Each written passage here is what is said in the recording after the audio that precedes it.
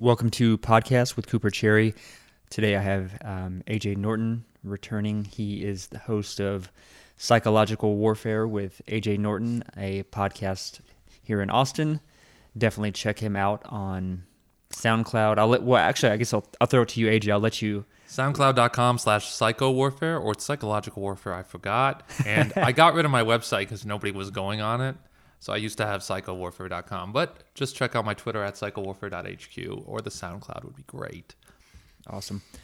So that's funny because I was thinking about doing my own website. So it's kind of funny that you just shut yours down. No, do it if you want. Get traction first. Get real traction, I would say. But yeah. I coded my own website and I was just paying $30 a month to host it. And I was like, this is not worth it. I'm getting no traction. But yeah, I bet Wix or what's that other site where you can eat Squarespace. Squarespace.com. Yeah, that's less money than Get a free personal website on Squarespace. Yeah, man. You can use Squarespace. And that's not an ad. I'm making fun of the ads. I wish they were paying us. Making fun of the fucking ads for Squarespace. Squarespace does a lot of podcasts. A lot of podcasts I listen to, they advertise Squarespace. Yeah, so. Same. Yeah, for sure. So, this is the third episode I've had you on, but, I was thinking about in preparation for this that I didn't really ask you much about your background and so forth. So, you're relatively new to Texas. Mm-hmm. 2 years. 2 years, and you moved from Virginia. I lived in Falls Church, Virginia, which is 10 minutes from D.C., where almost everyone works for contracting positions for the government, as should be expected, being that close to the government. And I believe D.C. is surrounded by the 10 richest counties in the USA, so it's a bubble, I'd say. Right on. From Falls Church is the second richest of the 10, I believe. What did your parents do? They both work for the government. DOD, Department of Defense. And they've worked there for 30 years. They've got great benefits. And do they have health care? As far as I know, and I'm on it too until next year when I'm off it just because I age out. But I'm very thankful for that. Let's please get Bernie in there so he gives us free health care before I age out. No, that's not going to happen. But yeah, it's good. The government, obviously, the biggest welfare queen is the government. And the Department of Defense. And yes. In particular, right? Department of Defense, yes. I mean, in particular, the government, they literally can create money out of nothing, even though we kind of privatize that, but they still create money out of nothing. So, and yes, our tax dollars subsidize. We talked about DSA last time, I know. But my joke is, what's our biggest way to fight, wars in the Middle East? Don't pay your taxes. That would be like the best thing we could do, but then they would come for us. So, what was your childhood like? Like what? I grew up in a neighborhood, basketball court, like 5 great friends I'm still friends with, who, when I go home, they love sports. I grew up watching a lot of sports. I don't watch any sports now. Now I go home with them. We play basketball and we do soccer and all these sports, and they love watching sports. Big Phillies fans, big Redskins fans, Philadelphia Eagles, which won the Super Bowl. My friend was really pumped. Julian's his name. And then when I went to college, I just got more interested in like things that are just affect our lives more. And when I go home, I never talk a single thing about politics. And whenever I hear them talk about politics, I don't even bring it up because they will bring up sometimes. Because now Trump is so absurd. Almost anyone now talks about politics because of Trump, even if they don't know anything. They just talk about they talk about politics in the sense of they talk about Trump, which I will say is talking about politics since he is the most political man in some way. What are your parents' political leanings like? They've probably voted liberal their whole lives. I've never asked them though, but they've definitely voted for Obama, Gore, Clinton, and I've never gone further than asking them that. Okay. Were they like? Were you raised like in a religious? Centrist. What about religion? I went to Sunday school. I'm what do you call it when you go to high school? What's the thing you get done to yourself at the end of high school? Anyway, that I got that communion, but I forgot what's after communion. You do something. Confirmation or whatever. Confirmation, yes. So you were like I got Catholic? confirmed. Yeah, Catholic, and I hated it. So one day I got kicked out of one class, not for the whole year, but for one class, because she was just explaining God, and I just asked her, "What if you're wrong?" And it was just like, my dad raised me on science. My dad's a scientist. He's an engineer like I am. And I just like everything I did in my life, and still today, I can prove to myself. And I was just like, there's no backing to this. Like, how do we prove this at all? And so that was it. And that's just, I think, still today, the inner anarchy in me, where I just hate all. Yeah, the inner anarchist in me hates all forms of hierarchy. And that's how I really think of anarchists. And that today is just like, religion is to some degree a hierarchy just imposed on you. Like, there's the Pope, there's the cardinals, and there's these laws you have to follow, because then the guy who in the sky gets mad at you, telling up all those times you drank the communion wine. And yes, I don't take it farther than that, though, in judging you. I do think religion, and I think it was used a long time ago to bring people together. But I think, like a lot of things, it got co-opted, and somebody saw they could consolidate power around the disguise of God or Jesus or Muhammad or whatever. And I don't really have any proof for that, but I just see how like movements in today's world get co-opted. Like right. Occupy got co-opted with like Occupy the Voting Booth by Van Jones. So like the powers that be, it sounds so conspiratorial, but are really just good at co-opting movements. Instead of like repressing the energy, they just divert the energy, because that's easier to do. Yeah. So what about so where did you go to college and all that? I went to school at the Great Virginia Tech. Great campus, great place. Loved it, learned a lot, made some friends, made some bad mistakes. And what kind of mistakes? My roommate and I got really mad at each other because I was dirty as shit. And you need to clean your room, I was very bro. ignorant. Yeah, I didn't clean the bathroom. You didn't read It was bad. The bathroom got bad, man. It was not good. It's not good. You need to listen to more Jordan Peterson. Isn't that his first rule? We'll get into Mr. Peterson. Room. Doesn't he say something about lobsters too? You should probably clean your room, Alex. Oh, you're gonna. He was right. I should have listened to him. Exactly. God damn it! I would have been in the alt-right. You fucked up. No, I totally understand the alt-right philosophy in that if you're politically naive and maybe the first person you come across is Ben Shapiro, God help you. You're fucked. I just happened to come across Noam Chomsky first.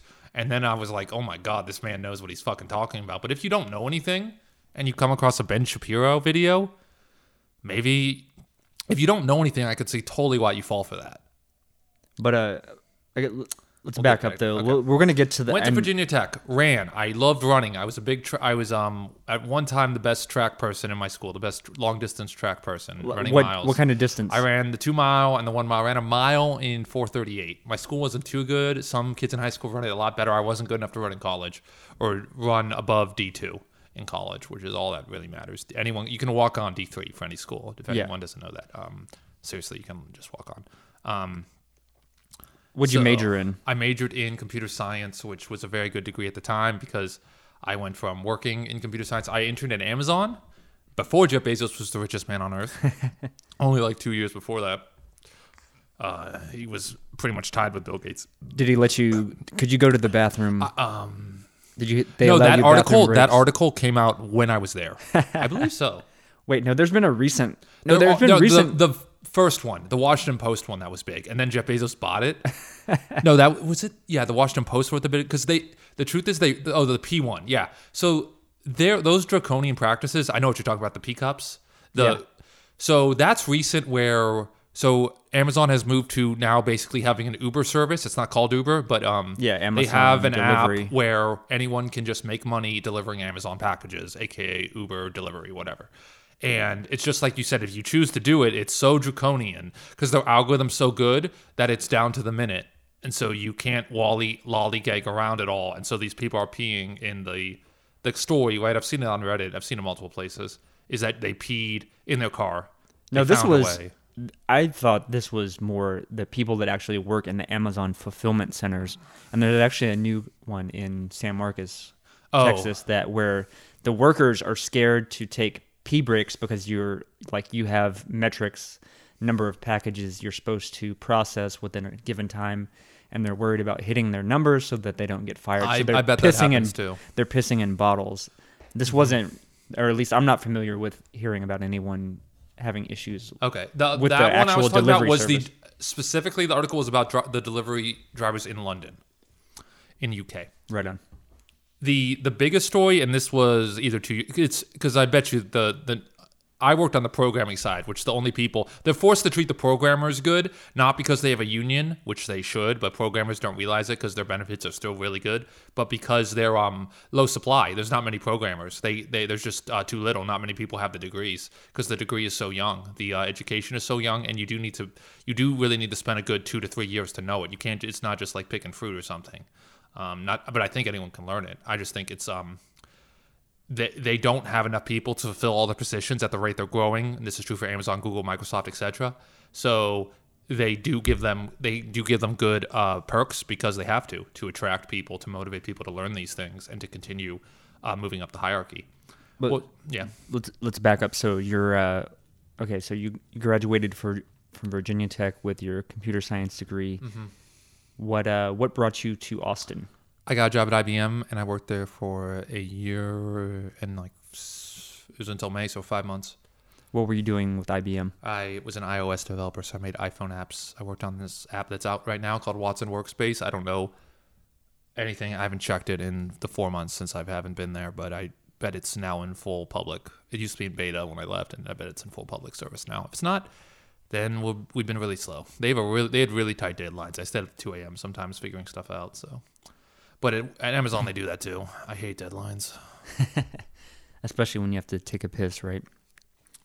Amazon, you could have just IBM wasn't if you had a catheter, you could have just worked through, never leave your desk. No, when I was for maximum efficiency. No, it's true. When I was a kid, I read Bill Gates' biography, and I wanted to be Bill Gates because he was like the richest man, and I kind of fell for this whole delusion that society pushes you towards, that money is everything, and this guy had achieved eternal happiness because he was the Bill of Gates or whatever. He was the Gate of Bills. The Prince of Gates. Yes. And I read his whole story, and then I didn't realize it till later, but then I just started reading more and realized like this guy's a psychopath, because then I realized because I wanted to be a startup founder, because the whole entrepreneurship, self-help genre, Tim Ferriss, Timothy Ferriss, who lives in Austin now. Do you know who Tim Ferriss is? Yeah.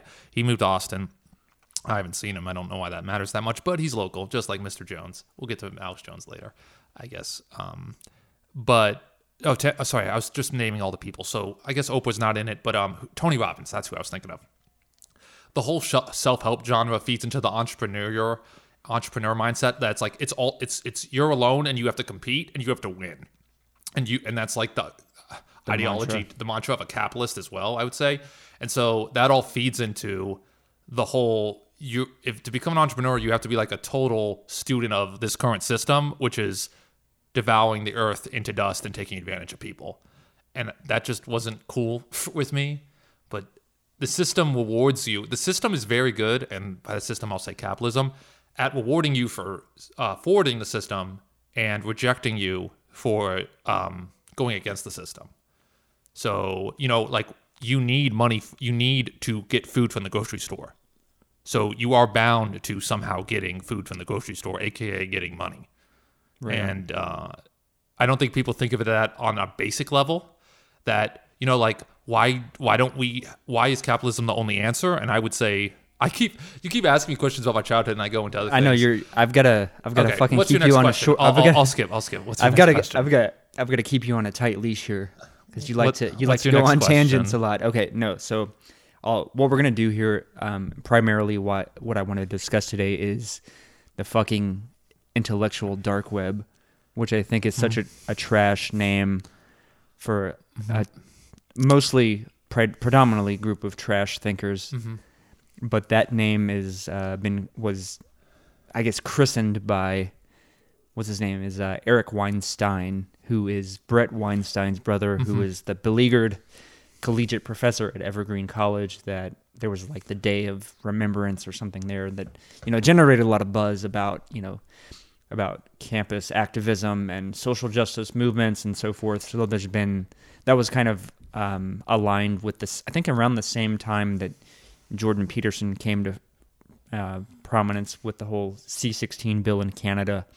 But there was a recent article in the New York Times, op-ed by Bari Weiss, where she wrote about the intellectual dark web, which, again, that name just pisses me off for some reason. I think it's just a shit name for a group of people. I mean, that dark web, like, the fuck does that So even... I've been on the real dark web on the internet, where, for instance, you can buy people's social security numbers. There's like an eBay for that, essentially. Nice. Now, the dark web, I believe anyone, if you want to go by the definition, is something that you cannot accidentally come across. It is dark. As why it's called the dark web, not the intellectual dark web. So the naming is just seen to be mysterious while not fitting the actual parameters of the real dark web, which is something you only come across knowingly and with mischievous Right, there's like intent. illicit intent. There's illicit transactions And going on for you- drugs. And you need to do a specific 5 steps. Like, you need to do X, Y, Z. You don't like, oh my God, Joe Rogan's number 1 on... Sorry, that's the next question I was going to ask you. Please list the members. Well, according to the Bari Weiss article, Mm-hmm. it was Ben Shapiro, our good friend Sam Harris, Jordan Peterson. I guess tangentially, the Weinstein brothers, Mm-hmm. Christina Hoff Sommers. Never heard of her, but anyway, continue. Trying to think who else. I guess Rubin? Ruben was in there. Okay. They had a picture of Joe Rogan. I and had a believe quote from Rogan is considered in there, even though I will say my comment on Rogan is. I don't think Rogan is not... I told you this in the car. Rogan does not have a political agenda. Everyone else you named, I don't know Christina, but I bet she does, has a political agenda. Would you say that's fair? I mean, absolutely. Okay. I mean, definitely fucking people like, Ben Shapiro and Peterson and Harris. Well, Harris is just so... He's so fucked. He's And so fucking so I confused. think they throw Harris in there to give the notion that it's bipartisan.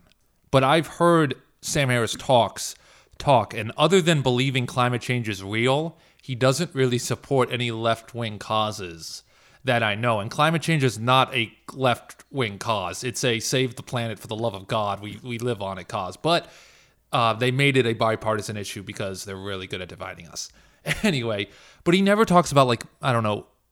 Do you agree with that, I guess, that I think Sam Harris is included to make it sound like it's not an all-right funnel, which is what I'm going to say it is. I mean, I think in some ways Harris fits into that mold just as well as anyone.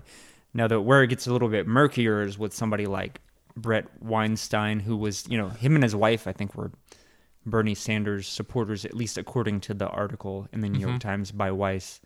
But what's funny, too, is actually... And they're Canadian. There was another article that came out. It was an op-ed in the Times about that. It was like a piece on Jordan Peterson by himself. It wasn't the friendliest take on good old JBP. It was pretty funny. He has apparently a bunch of Soviet like artwork in his house. Nice. Like crazy. And he hates the Marxists. Yeah. So it's pretty funny. And the writer was like, it seems pretty strange that you have all this, Marx or this Russian or Soviet memorabilia in your home. Don't you think that's a little like stressful to view all this stuff? And he's like, well, life is stressful. Life is stressful. What was I going to say? Didn't the New York Times, this wasn't your article, I think, but the New York Times or the Washington Post said Jordan Peterson is the greatest intellectual in the West currently? Which is mind-blowing to me, because I can think of at least 3 people who are much smarter than him. But what I hate a lot is that these big publications, Washington Post, New York Times, give these people credence. They've called Ben Shapiro the cool kid's philosopher. That was a literal quote. Yeah, that was the Washington Post, because Sam, the Majority Report, had the guy on who wrote that piece. And I was like, what is going on? Sorry, what were we going to say? Oh, no, I was just saying that article about Shapiro being the cool kid's philosopher. Jesus. That's so fucking cringy. Because they will never have Noam Chomsky on, or Chris Hedges, or Cornel West, or Medea Benjamin, or people who are not paid for their opinions, in my opinion. Who do you like as an intellectual? I guess we should compare them against our favorite intellectuals, right? I mean, currently... Chomsky is about the only... I guess you have Zizek as well as somewhat of a... What's his name? Slovak? Yeah, Slovak? Slavoj I Zizek. can't say his name, yeah. But, he's been also, charged with being a racist and so forth as well. So I'm not as familiar with Zizek I haven't read any Zizek. You know, I think he's kind of a character that's interesting, but He's way more. So Chomsky's like has almost no character. I've watched many of his talks. I've read 2 of his books. He's very unenthusiastic, Dry, yeah. but he's just like incredible intellect, incredible facts, incredible storytelling. No emotion usually. He's very good. If you ever watch any of his debates, I think he's a very good debater. He's very rational, very logical, very moral.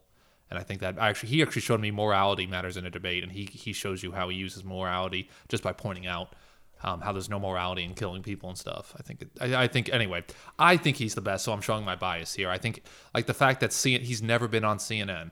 If Noam Chomsky was on CNN for 5 minutes, he'd blow everyone's mind. They'll have Ben Shapiro on to debate with someone. Or Ben Shapiro gets on Fox News. I mean, it's just, I think it's so sad where, you know, my parents don't even really know who Noam Chomsky is. And like this guy has spent his whole life trying to educate people. And because he never gets, Sam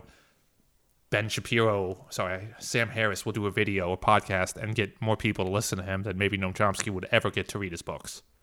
Well, should I think Shapiro actually gets something like, and according to that New York Times piece, he gets something like 15 million downloads per podcast or something, which is pretty amazing. They have a big following. We were talking about how I think Jordan Peterson, for an individual, has the biggest Patreon donations, 80,000 a month. I don't know anyone else.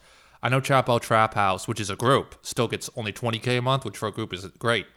Pay your people 20K a month, split that up. He gets 80K a month. He's an individual. Yeah. But I don't know. I just think it's a bit disingenuous, first of all, to try to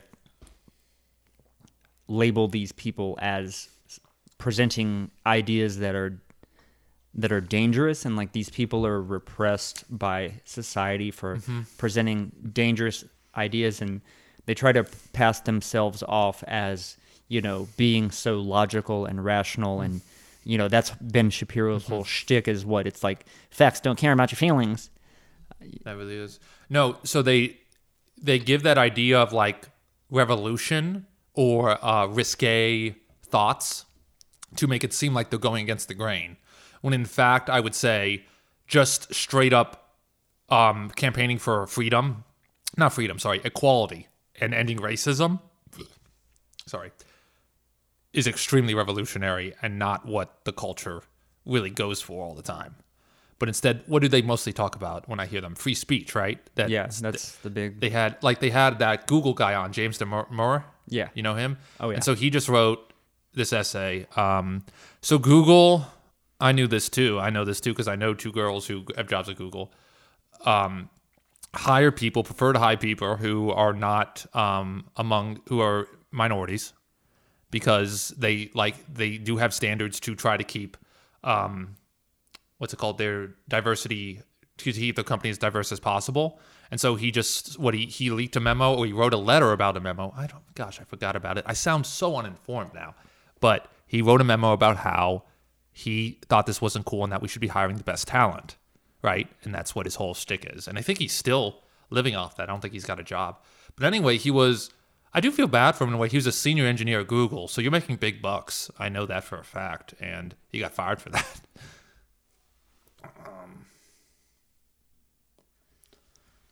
But that's all. If I ever listen to Dave Rubin, that's his whole stick, is the left is against free speech.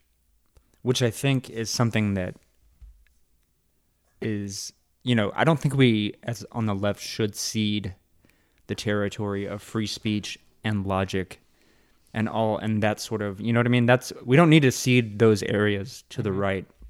And this is something that actually Doug Lane brought up in a recent talk with Michael Brooks that I listened to the other day, is like, we don't need to give ground on those areas. Like, I think as the left, we need to reclaim, you know what I mean? Because free speech itself is something that the left originally fought for. And as, you know, as people that are on the left, I think that, you know, ultimately, who's more likely to get suppressed by, you know what I mean, by those in power than people on the left?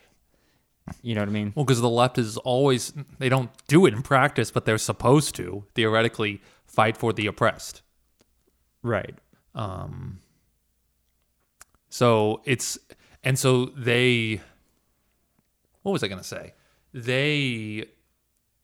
It's tough to do that because on the left, you're fighting for oppressed people. So you need to be coordinated. You need to think of the agenda of Latinos, blacks, Hispanics, Asians, every, even white people to some extent, poor white people, homeless people.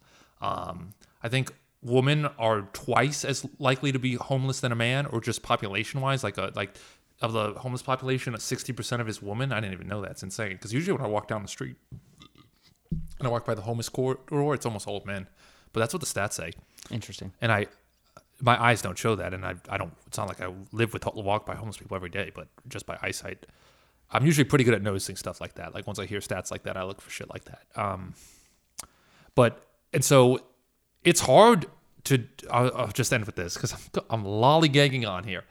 It's hard to be democratic. It's hard to have a democracy versus it's easy to be authoritarian and just say, listen to Donald Trump, listen to the great tall white guy at the end of the room who just says, let's burn coal.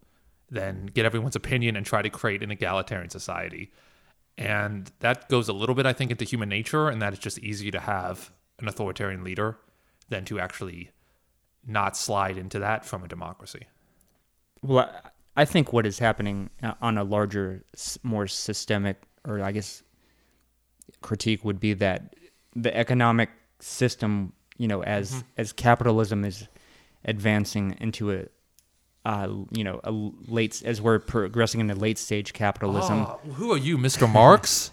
Yes, continue. So as we're advancing and capitalism is evolving, that there's a push, particularly in the United States, as our economic and geopolitical power wanes.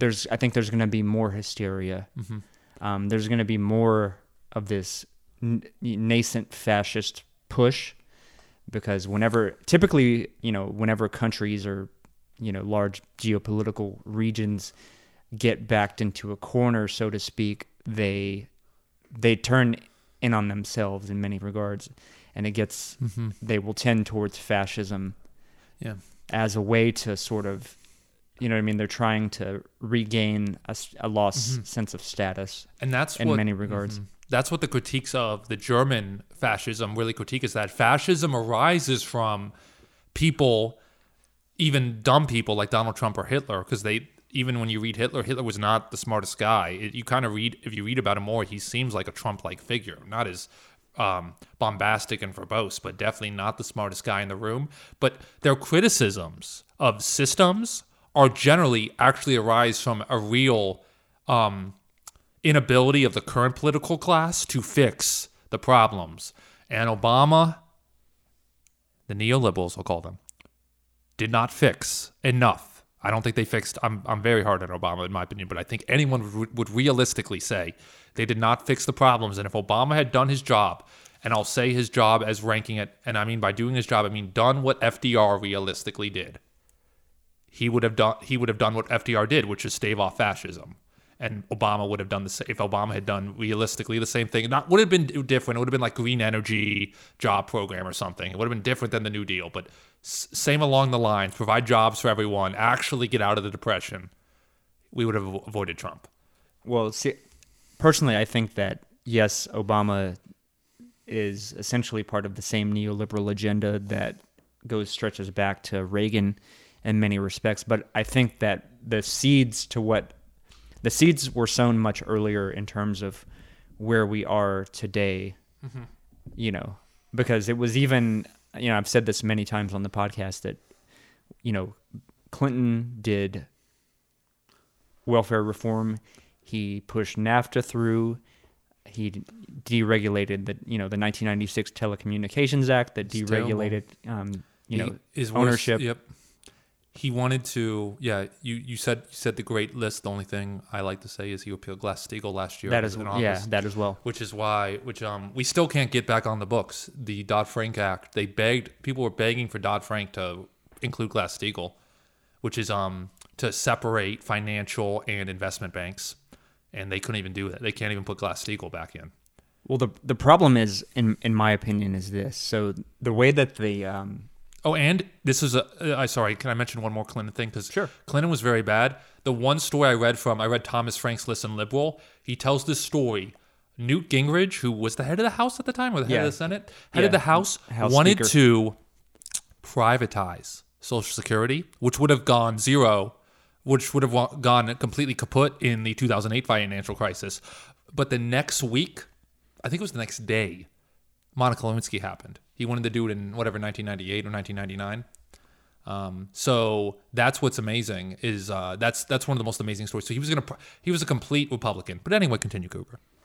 Well, yeah, even Bush, during the G.W. Bush era, they were wanting to privatize Social Security, which obviously in the wake of the collapse would have been a fucking disaster. Like, can you imagine if Social Security had been privatized? Yes. That would have been a fucking nightmare.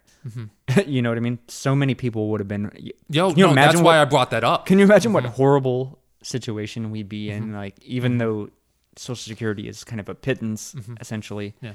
But damn. So they rank social programs, like they've done worldwide surveys, and Social Security still ranks as the number one program, even though it was started, 1934, as the best one ever worldwide of any country that has ever been providing money to old people, essentially, right? So, but the big difference Thomas Frank points out is that Bush 1 tried to get NAFTA passed, couldn't, because he was a Republican, because all the Democrats, the left, coincide against him. But Clinton gets some of the Democrats on his side, gets NAFTA through. Because Bush 1 signed NAFTA. Clinton got it through Congress. Interesting. I didn't know that, but that definitely makes sense. That's what his argument in the book is. So every Republican tries to privatize. I think Reagan tried to do it too. Tried to, like you said, privatizes. But he couldn't because everyone's like, oh, it's Bush. He's terrible. We should stop. The left is like, let's stop him. Clinton's like, whoa, well, Clinton's for it. He's on the left. Quote, quote, he's on the left. He's on the neoliberal, whatever scale. Clinton passed DOMA, Defense of Marriage Act.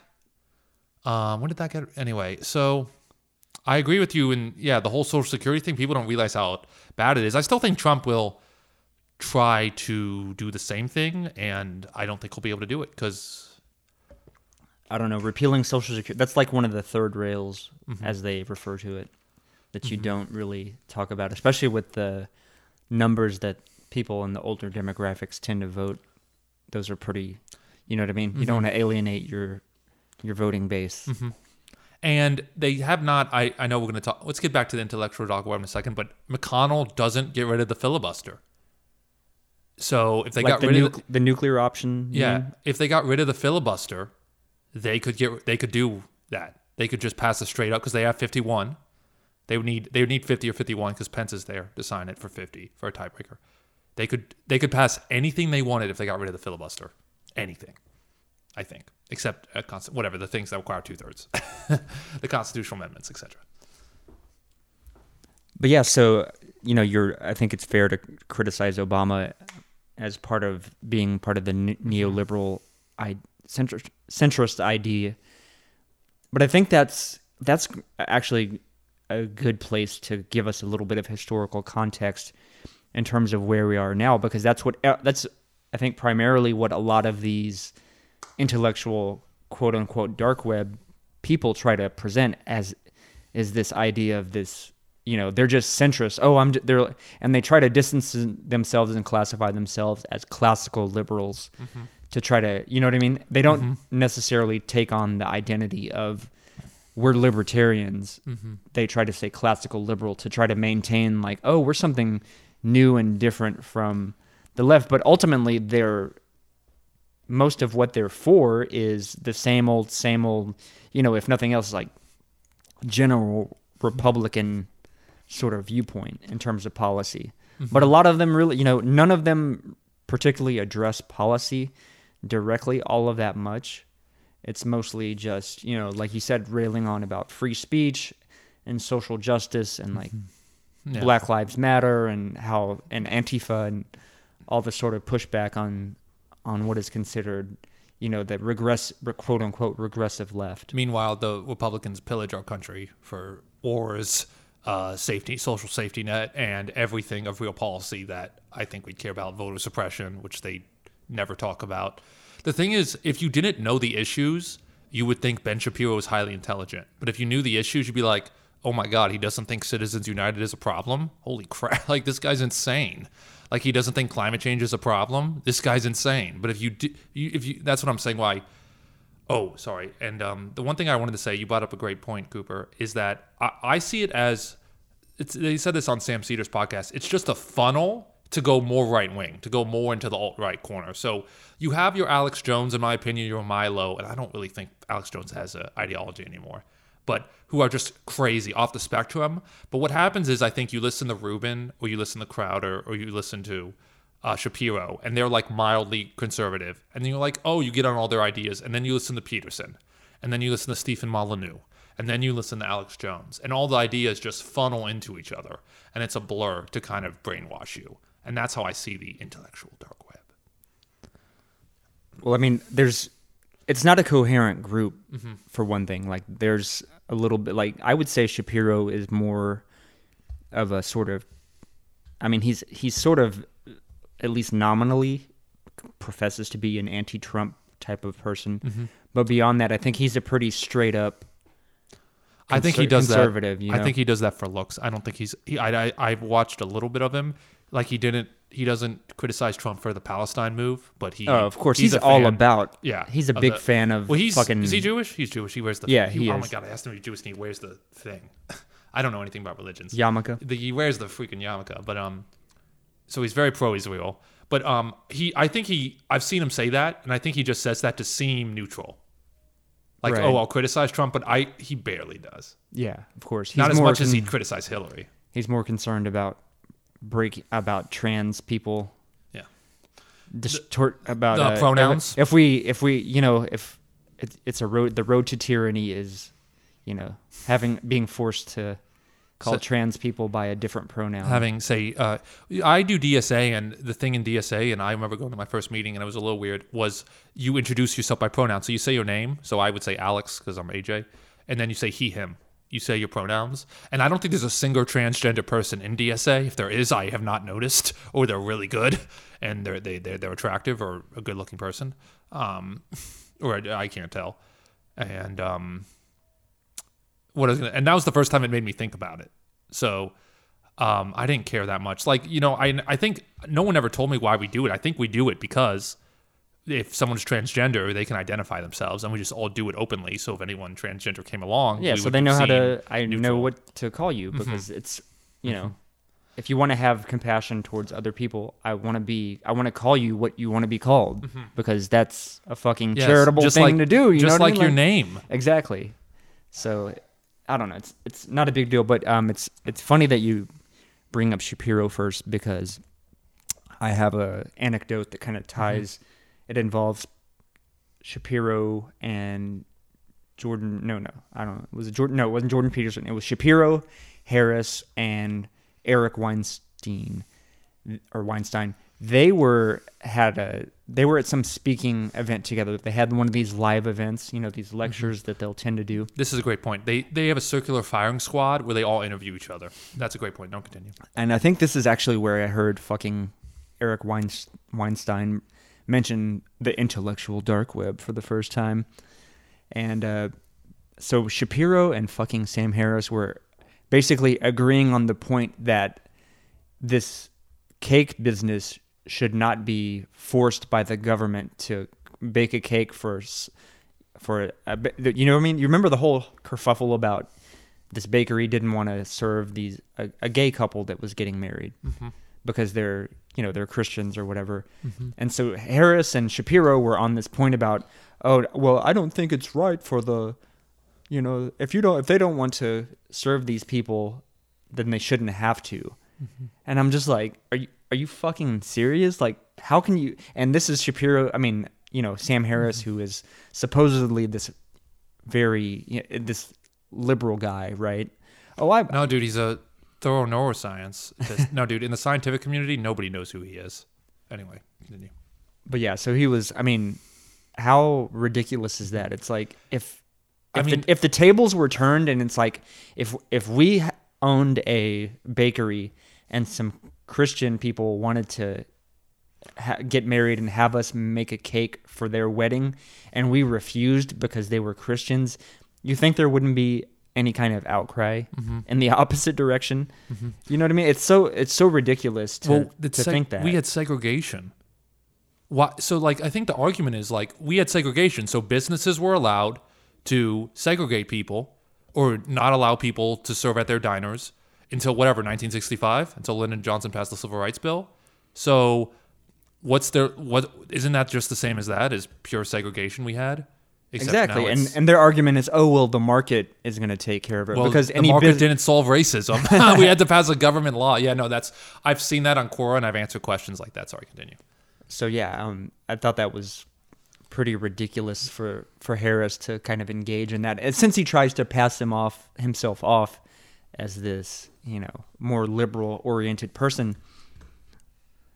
But so I think that kind of underscores a little bit about what the intellectual dark web is really about.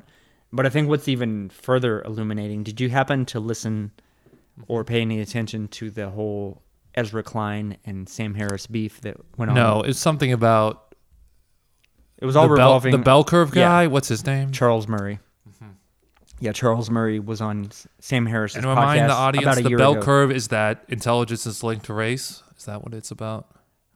He was saying that there's genetic differences that are responsible for the IQ data that shows that, I don't know. There's supposedly... Isn't that the chief thing, though, that he thinks black people are dumber than white people? Doesn't boil down to that. Okay, no, I won't go there. I mean, yes, isn't that what that gets a lot of slack? That's the slack. Okay. The thing is, according to his research and statistics, there was a 10-point differential between white people and African Americans. And that was all attributed, in his assertion was that it was basically it was a genetic distinction primarily. I think it probably, no research though, I'd probably think it's a lot of economical, because if you have economics, you get many chances in life, especially in education. But I mean, I don't know exactly what you're getting at there, but I'm just going to push forward and say that. No, what I was saying is that, so I know for every white person, for every $1 a white person has, I know since the economic crash, a black family household is 5 cents. So the average black household has 1/20th of the average white household. Now that's a weird stat because black African Americans are 13% population of the country, so they're not that much. But it's just showing you that economic, like wealth, is allows you a lot of chances in society. It allows you to get out of poverty, maybe. It allows you to go to court and settle something, possibly. Otherwise, you may have to go to jail or not post bond. It just to maybe try different schools to be able to move if an area becomes uninhabitable. That's what I was saying. Does that make sense? Yeah. Okay. Yeah, I track what you're saying there. Thanks for clarifying that. So that is a great segue, I think, into sort of the arguments that Jordan Peterson tries to talk about in terms of hierarchy, because Jordan Peterson's whole argument is that hierarchies are necessary and they are natural. So his basically saying that, the reason white people have all this, there's this wealth differential, is because they're simply more competent, and that is justified by biology for them to, because it just ties into that whole argument that Murray makes about there being this genetic difference between races. Yeah, so not the biggest fan of that, just because, for instance, look at brown people in the Middle East. The reason because they're poor, in my opinion, is because we steal from them and we bomb them. They have no chance to move up the social hierarchy. Like if somebody was given the same chances as I was, meaning my parents helped me get into college, my dad helped me with math in high school, my dad was very educated, my dad almost got a master's degree, they would probably end up either at a minimum at least the position I had ended up in, or at least higher, if you were given the chances I got. If you were born in the Middle East in Pakistan, where I don't even freaking know what hell you have to go through to try to make it to my level, just to make it to like the economic status of an average American. That like Warren Buffett was once asked like, what's the greatest advantage you've had in life? And he said, being born in America. And that's how I kind of feel. Like you're just given advantages that you may not realize you had until you're 50. Yeah, I think that goes to something that the sociologist Max Weber would talk about, which is, there's one aspect of things that's economic wealth, and there's also and the status that provides, but there's also cultural benefits, and it's exactly what you described as far as your father was educated, he was able to help you with mathematics, and you know what I mean. If your parents didn't have the opportunity to go, be educated, for example, then they can't offer you that help, and they don't have, they don't have a network of other, fairly well off and connected people that can get you an internship, or can get you a job, or even can get your foot in the door with an interview, or any, what have you. You could come up with a million examples of that sort of cultural capital.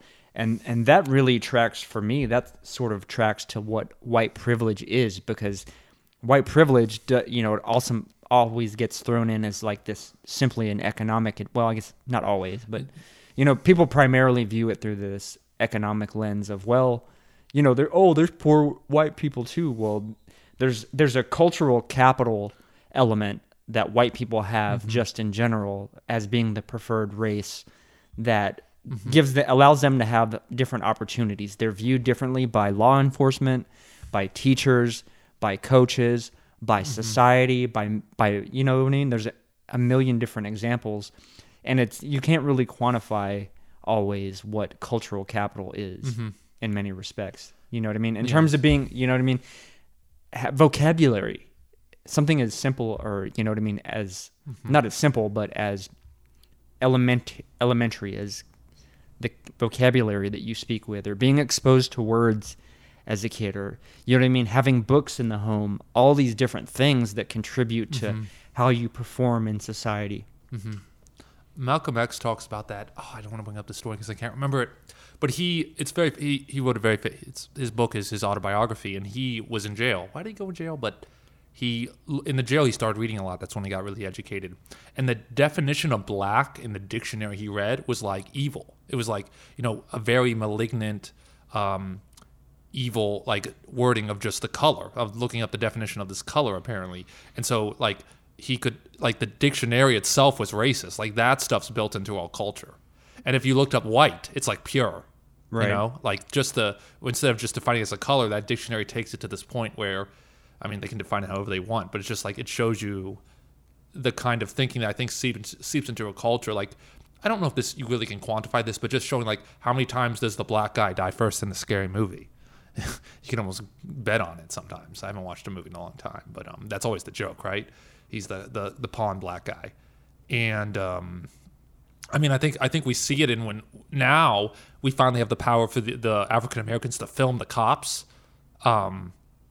Pulling them over. I've never been treated like that by a cop. I've only been pulled over twice, but I've been treated very politely, and to have an experience like that would be extremely scary. I don't, when I see some of those people begging them not to shoot them, and they don't get shot that time, when you watch the next videos like the guy shooting at him, I completely understand why. It's scary as hell. Right. And it's funny, Sam Harris actually was, so it was on Josh Zepp's podcast. I don't know if you're familiar with him, but he had Harris on.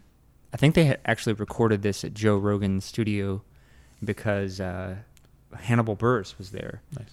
And they got Harris and Buress got into a little bit of a heated exchange over his personal experience with police, and Harris just was like citing these quote unquote facts about police and who gets, you know what I mean, these statistics about interactions with white people and cops and black people, but you know what I mean, just to try to almost that, you know what I mean, that kind of you never see a story of a white person getting pulled over that actually shot. Well, not most of the time. There was actually that recent. I feel it'd be big news though, compared to the stories of African Americans getting shot. Okay, no, what's your story? There was a guy. Remember the guy that it was within the last 3 or 4 months, Mm-hmm. there was a white guy that was like going to pull up his pants, and the cop shot him. That was pretty. So I think that's where Terrifying. it gets really murky. We're like, are the cops not trained as well because they're underfunded or something? And I know, and this is where it comes to I have no lack of combat training, not been in the army or anything, but are cops trained badly because the social safety net, and we're just not funding the right institutions because the whole government is completely corrupt? Yes. Like, are firemen not getting the best equipment? Yes. So, like, is that story told? Like, how can you discern if that story is the cop or just the bad training of the cop?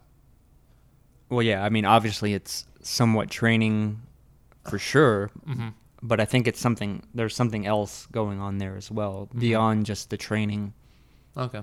I think there's a psychology. I mean, I think it's Stanley Milgram. Do you remember the Stanford prison experiment? Yes, it's very famous. So I think that you know what I mean? There's something about when you have a gun and you feel authority and you're in a uniform, and it's this us versus them mentality that you kind of dress in as you know what I mean? You identify with authority and so forth.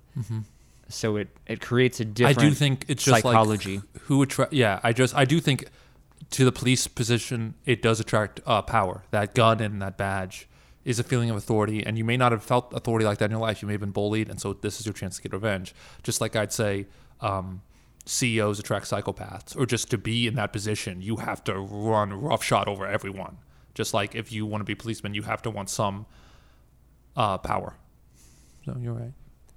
Yeah, I mean, I've said it on the podcast before, but I'm all about, I think, the only way to, remedy this issue is to have community policing. You know what I mean? We can't have just leave it up to the marketplace to determine who gets to be a cop. There needs to be, I don't know, there's got to be accountability. I mean, that's one of the biggest things too, is there's no accountability for these policemen that go and kill people needlessly. You know what I mean? And I mean, a cop's job is dangerous and what have you. And I definitely don't want that to have to make those kind of life and death choices. But at the same time, somebody like me, I think, would make a far more effective cop because I have empathy towards people. You have the right training.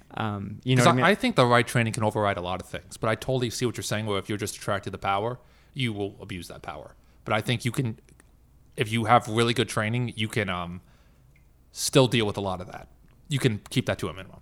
Yeah, I mean, there are ways to de-escalate situations that don't wind up with someone dying. Just like needlessly. You could make your marketplace less sociopathic by creating incentives for them to be more green, more empathetic, better to employees, blah, blah, blah, blah, blah, blah, blah. And that's the role of the government in a traditional capitalist democracy, but that has been completely corrupted.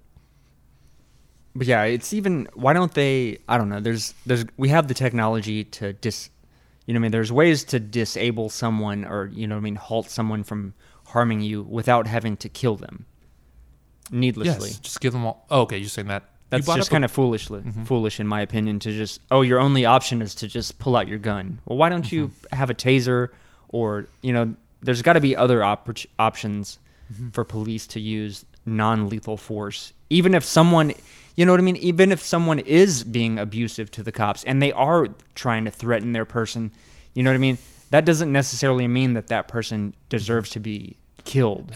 No, you brought up a good point. See, I don't know. I don't even play COD anymore, and I used to play COD all the time. But just using rubber bullets can still kill, but it has to be a really good shot.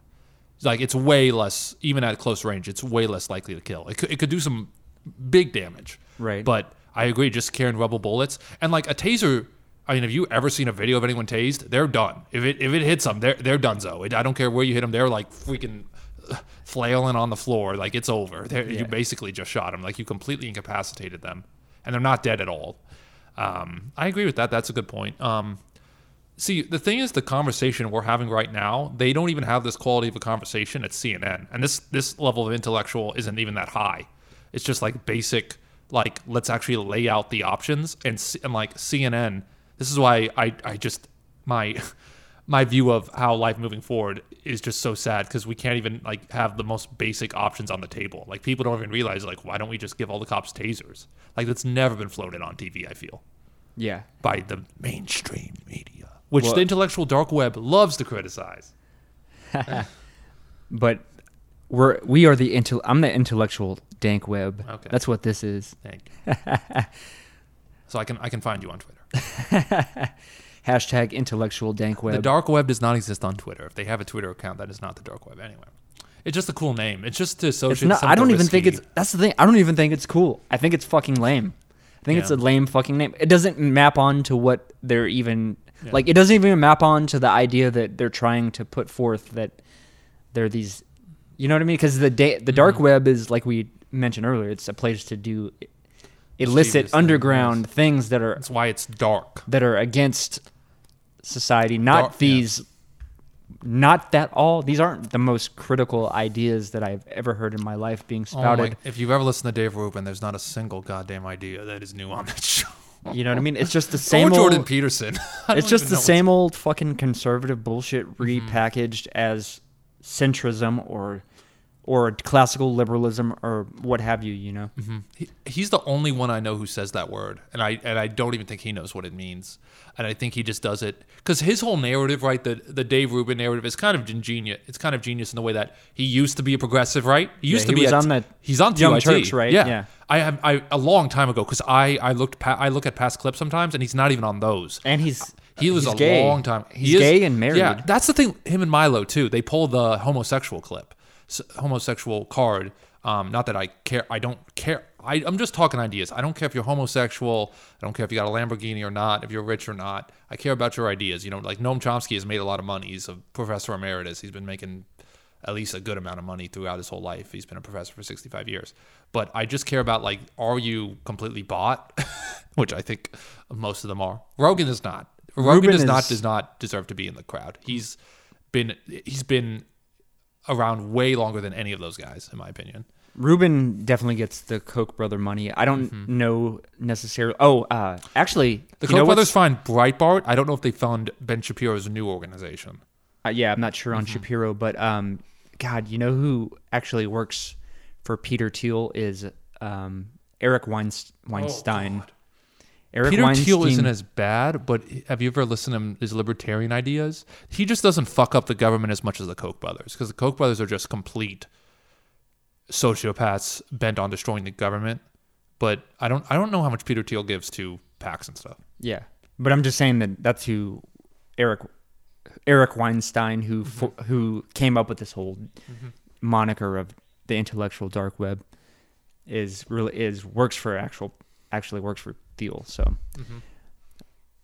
which I haven't ever heard much positive about as far as Thiel is concerned. He's on that libertarian brand.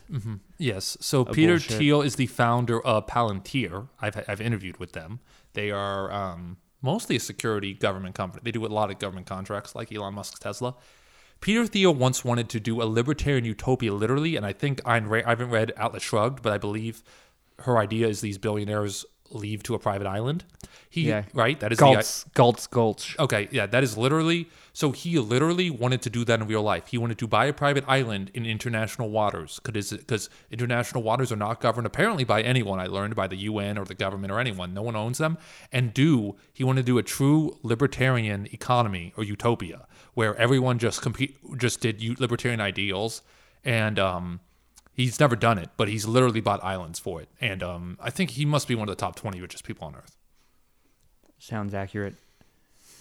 But okay, so let's see where were we in terms of integrating these group of I brought this miscreants. point up earlier, and I just wanted to ask your thoughts on it because I brought up the point of I think where these get the most people, but I haven't looked at the numbers, but just from my gut feeling, the most people they get into this intellectual dark web into their groups, Shapiro, Rogan, everyone but Rogan, in my opinion. Rogan's okay. I don't know. If you're 18 and you listen to Rogan, I think he's not. I think maybe he's the gateway drug. He's the gateway drug to all of these people because he has them on his show. He is, but that's true. And we talked about how just by the pure numbers, because there's more of them, he's more right-wing people on than left-wing people, just because there's only one Avi Martin. Yeah. There's not like three other people. And Noam Chomsky and Chris Hedges don't go on his show because they've got better things to do. No, I don't know why they don't. But so and Sam Cedar's in New York, so he doesn't come on. So well, he won't have. I think Michael Brooks definitely has lobbied Rogan at least via Twitter. To I think have Sam him on will the get show. on eventually because I think Sam. I hope think Sam so. needs to go to California. But yes, because you need to be in his studio. He doesn't do whatever. Yeah, over the phone interviews. He Yes. just does face to face, which I can appreciate that. I've only ever done face to face, and I like it much better. Well, there you go. But we were talking about something else actually. I was going to ask. We were talking. you- I was trying to yes. bring up the Ezra Klein and Oh, yes, Sam go into Harris that. whole meltdown about Charles Murray being on his podcast, and so after the whole thing went down, and so I don't know if you should listen to Ezra Klein on Waking Up with Sam Harris. So afterwards, Harris comes out and he's talking about how considering Ezra Klein to be a far left, Ezra Klein is far left, and he's not gonna entertain far left ideas on Anyone his show. who's Bernie or more, anyone who's above who's Bernie is like is basically communist. But yes, that's the mainstream spectrum. But yes, continue. Sorry. Which I thought was pretty laughable that someone as milquetoast as Ezra Klein, who I think actually, if you go back and listen to that podcast, I think Ezra Klein somewhat unmasked Sam Harris several times on that podcast, pretty successfully handled him. He comported himself really well, I thought, overall, even though he's sort of, I think, a milquetoast. I mean, I would put him left of center, but I would never consider him to be a radical leftist. But of course, Sam Harris comes out and he's like, I'm never going to have any of these radical left. He's like, basically writes off all of the left. Anyone who is to the left of fucking Ezra Klein is a radical leftist and refuses to engage with them in conversation. And Klein even challenged him during the podcast to be like, why don't you have someone from Black Lives Matter on your podcast? Why don't you have an actual, someone who stands for social justice? That's what I want anyone to think about when you listen to these people. Why don't they have Noam Chomsky? If you email him, he will respond. I've emailed him once. He will debate anybody. I just actually Call you. him. I just noticed that. I just actually you. You will actually, yes. You can, they don't, I agree with that completely. Sorry. I was going to mention Peterson before you go back. Peterson has been challenged many times. Oh, Doug Lane challenged him. Doug Lane, and he made up an excuse, or he said he's busy. So Jordan Peterson avoids all debates. Anyway, what were you going to say? God damn it. You made me lose my train of thought. You said, well, actually, and I mentioned oh, anyone could debate Chomsky. Yeah, so there was actually, you can go back and look, and Sam Harris tried to engage with Chomsky. I don't know, I just wanted to mention I forgot that. the email. Yes. I think there was, if nothing else, an email exchange. I don't remember the particulars of it, but it was a little while ago.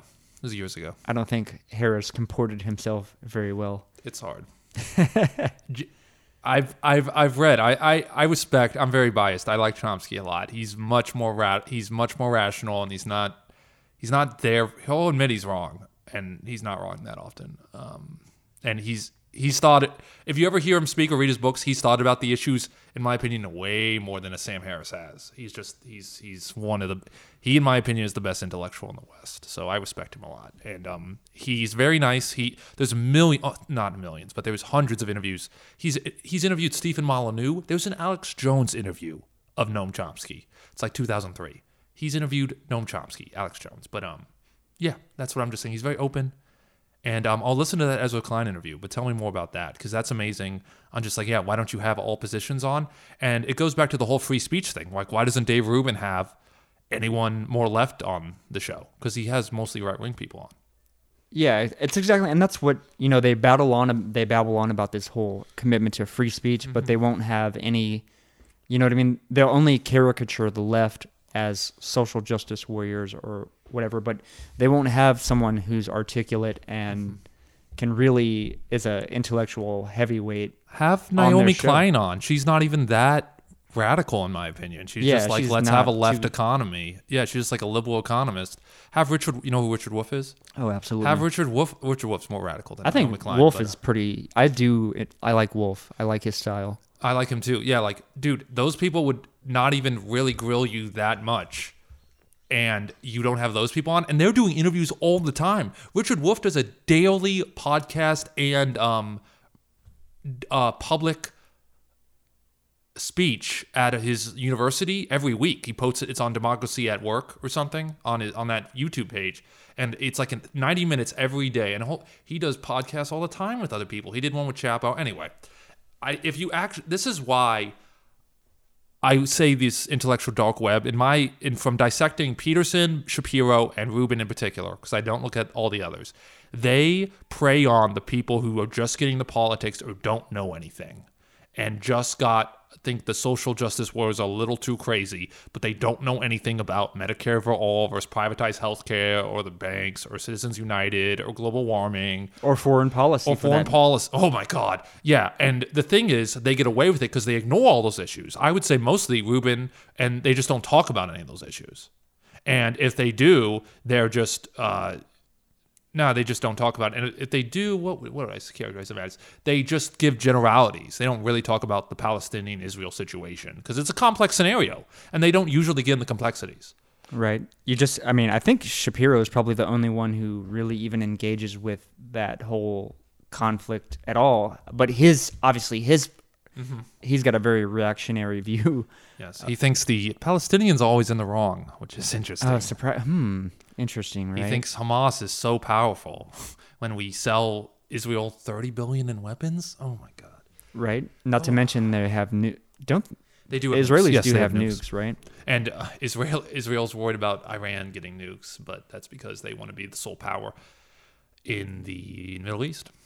I mean, I forget who it was that was pointing this out. I mean, if you look at it strategically in terms of geopolitics, look at the location of Saudi Arabia, look at the location of Israel, the Suez Canal, and its relation to all of this, and resources, and you know what I mean. It very much pushes itself in the direction of that imperialist narrative.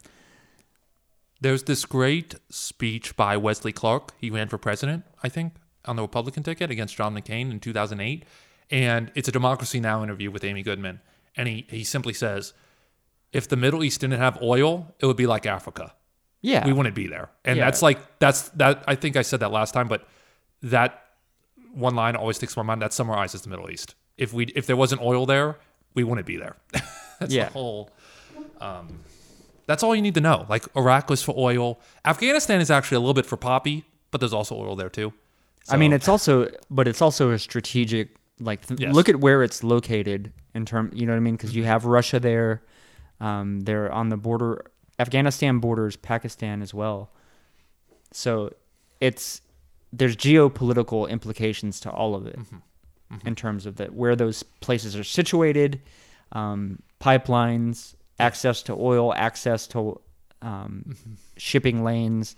You know what I mean? It's not just this war on terror is just, you know what I mean? That's the convenient selling point tied to fear.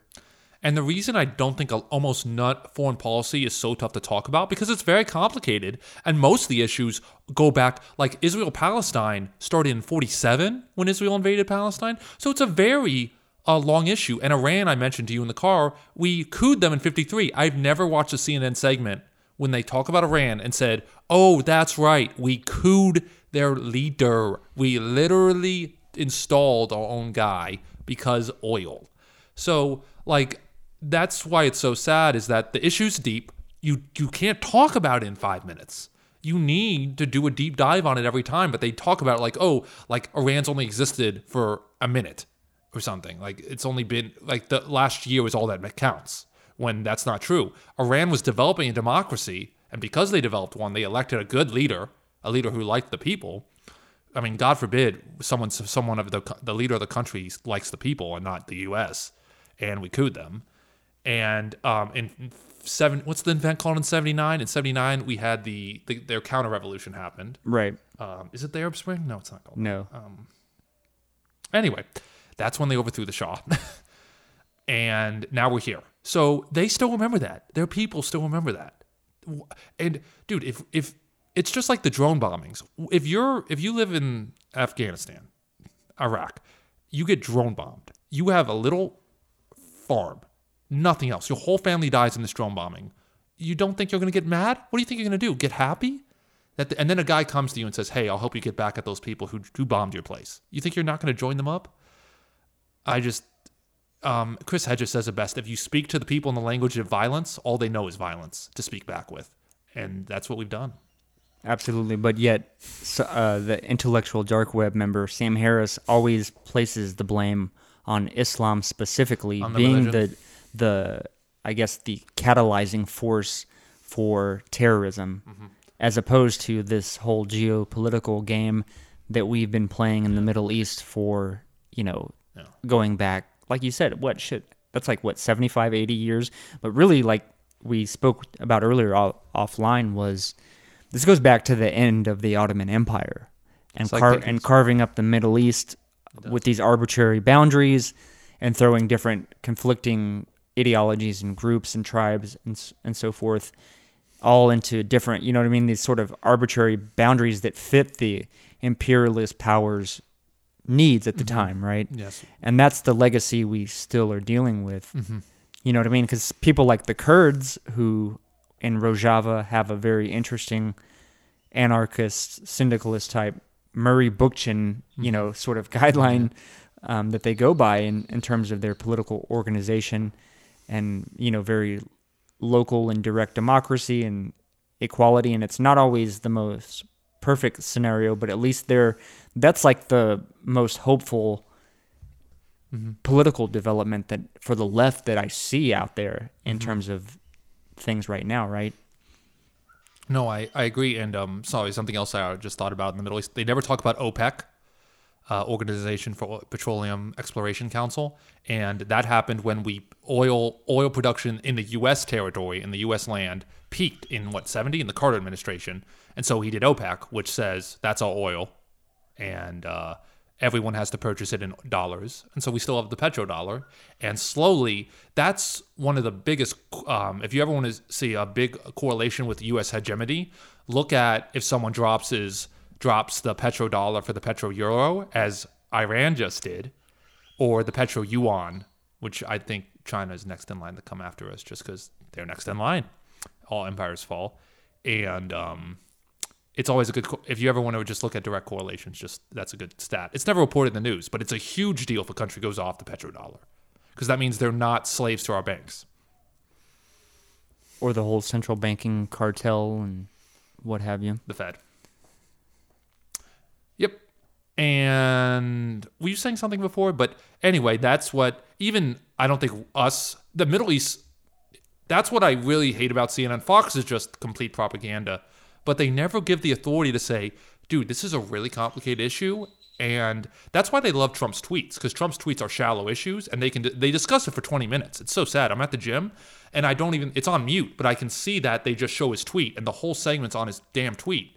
And tweets are literally 140 characters. No, they're 200. They 240, 280 now. You're right. He's got me. You're living in the past. Double the detail from Donald Trump. I just broke you on the wheel of logic. Boom. Now you get double the detail. I just used facts on you, bro. You did, man. Donald Trump uses it well. And they won't, and first of all, if they ever cover the Middle East, they never cover how much we give Israel, why we support Saudi Arabia. Ew. We sold them $130 billion in arms. Oh, and who's been pushing more of the, the Wahhabist agenda is Saudi Arabia as a counterweight to Iran. You know what I mean? In the region, because that's the whole Sunni Shia conflict. Oh, right? I'm really worried about Iran because of John Bolton. I'm really worried about it. We'll see what happens. I really think Trump is just so dumb, but he's just pushed by everyone. So John Bolton in his ear means we're going to invade Iran. I don't know. I don't think we have enough stupid people. We have a lot of stupid people in the government, but I don't think there's enough lunatics even to push that, because it would be a fucking... You think Iraq was bad? If we try to invade Iran, there would be millions of people killed. It would be way worse than Iraq. Oh, it would be... Iraq did not have an army, right? No, they had an army. Very small.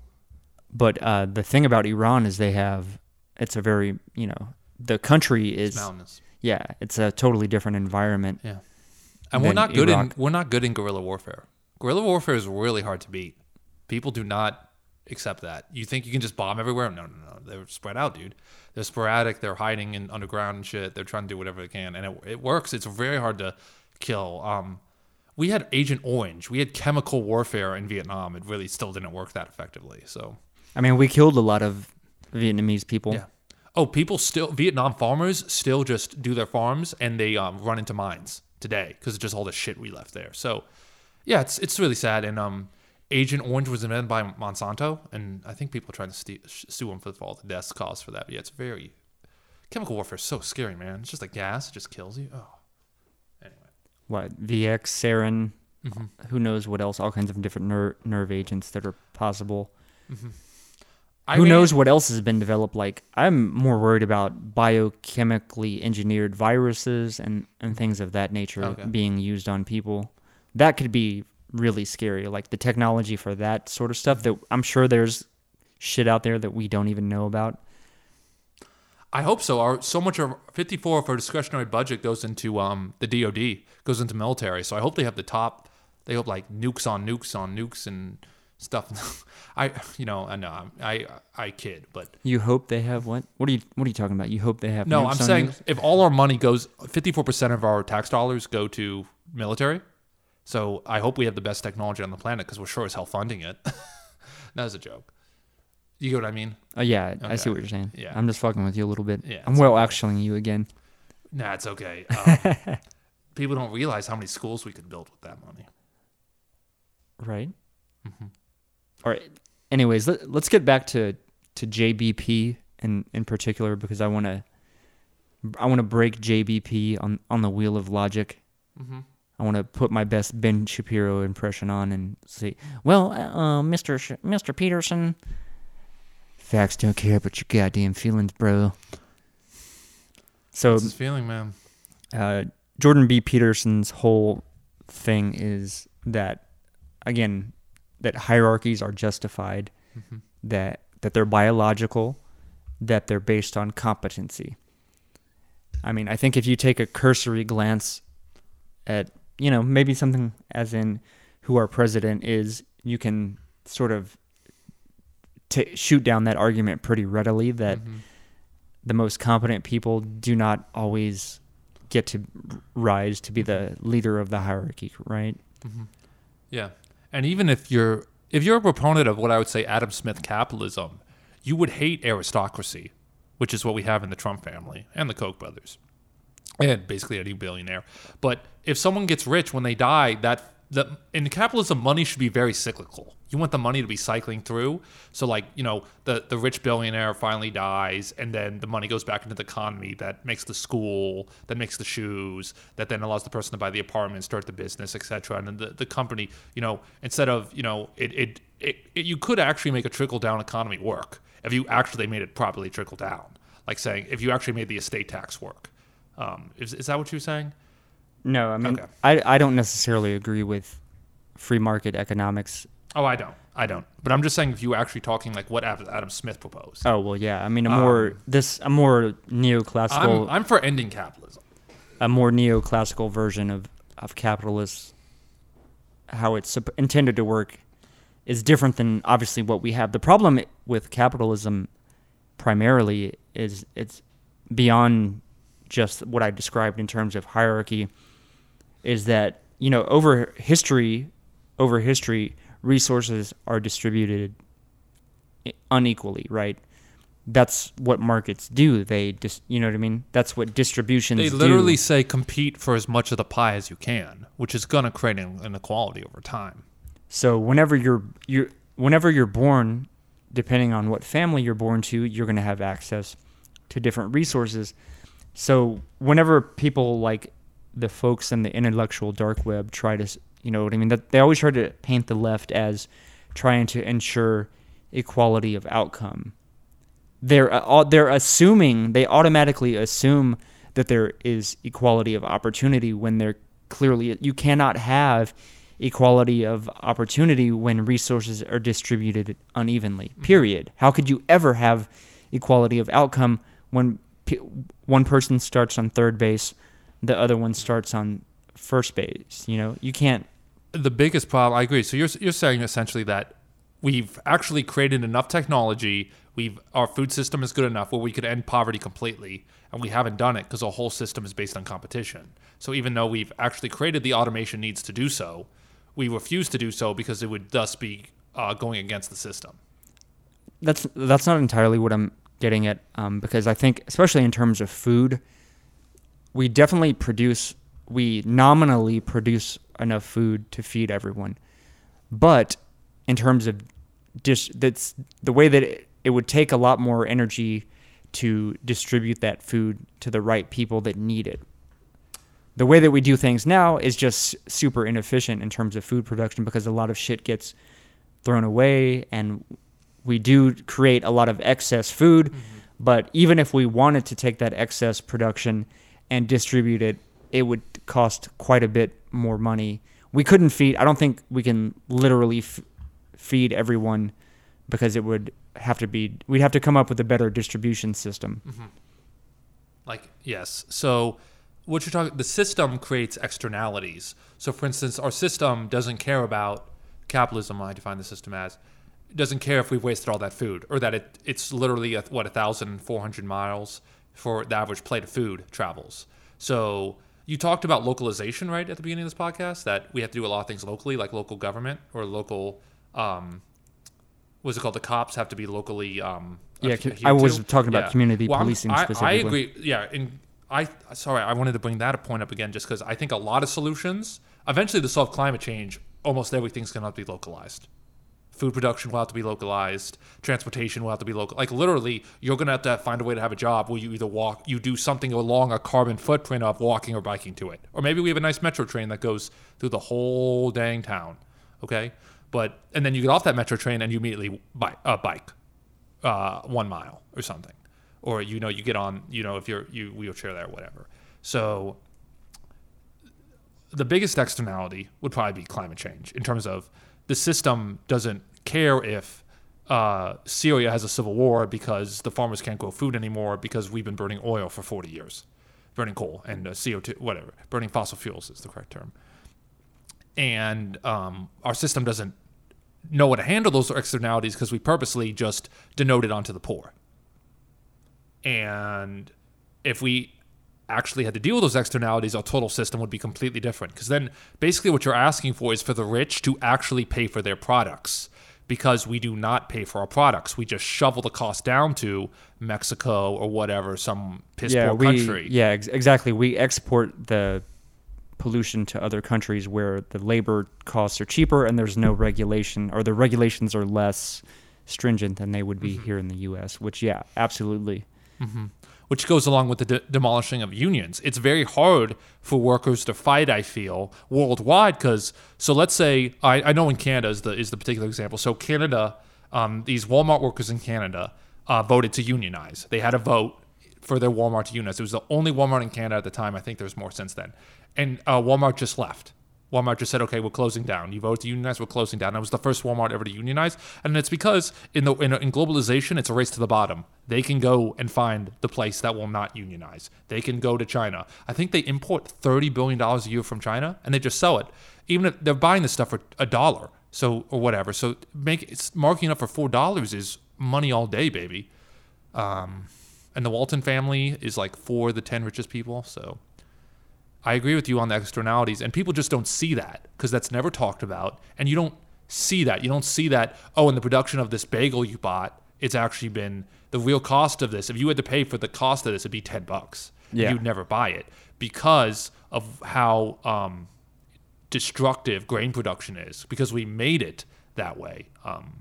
Yeah, because it's all about maximizing profit instead of being, you know what I mean? The system itself is against any kind of sustainable model because you're trying to maximize the efficiency of growing.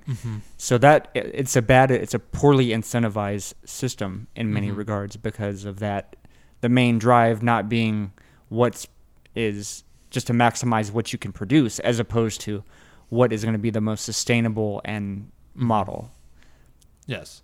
So, yeah. So if you buy an iPhone, I think most people think that's a great deal for like $1,000 or less than $1,000. You get this great device that it functions as a wallet now, functions as a camera, functions as a video camera, functions as Facebook, Twitter, email, everything in your mind. But someone at Foxconn who makes literally 4 cents an hour, they have to build nets around their tents, so nets around their buildings so that when they commit suicide, they hit the net instead because their life is just so torturous. And I think people try to guilt people into that, but it's just the situation that Apple. I think there's a classic story where Obama asked maybe Steve Jobs or maybe it was the other guy at the time, when are you going to bring jobs back to America? And he just laughed because he's never going to do that because he makes the most money in China. Yeah, that brings up something that I think since I've awakened to a lot of, I guess this more being more aware of how economic imperialism works. It's hard to, I think, deal with existentially the amount of suffering that our lifestyle in the U.S. creates worldwide, both in terms of the situation you described in Foxconn, but also the Middle East in terms of the oil and extraction, the rare earth minerals that are harvested that go into all these technological devices, pollutant, extremely toxic, and the child workers that have to deal with that lifestyle, and it's a lot to deal with and to take on personally. And I don't think people necessarily want to realize that their lifestyle is directly impacting the lives of others, and that is a hidden cost that we don't ever see. Yeah, you know what I mean. We live in the entire country of the U.S. is pretty bourgeois in comparison to the rest of the globe, by and large. And this isn't me pointing the finger at anyone. So it's because the corporate coup d'état, as John Ralston Saul says, is so vast in America. Like, try going into a grocery store, a big box grocery store, which is where most people shop, and try buying a product that's not influenced by Monsanto. Almost every single grain product was probably used making, what's their signature product? That they made that special strand of... I thought it was was it Roundup? Roundup, yeah, with Roundup, which is weed resistant. Yeah. Okay? Try buying their grains, okay? Like 250,000 farmers in India committed suicide working for Monsanto, because they couldn't make enough money to feed their family anymore. And so, unless you really, really, really take the time to go outside the grasp of the corporations, which is like literally growing your food, literally going to a farmer's market, taking your time to do that every weekend or whatever, you're forced to, like, what are you going to do? Not have a Google? Not have a Gmail? Not go on YouTube? But even beyond that, too, you have to think about the amount of petroleum it takes to transport. Even at the farmer's market level, you're still transporting things. You're still having to use fertilizers. Well, think of this. All your plastic is made. I didn't know this until really recently. Plastic is all oil. Oh my God. You know how much plastic out of my house?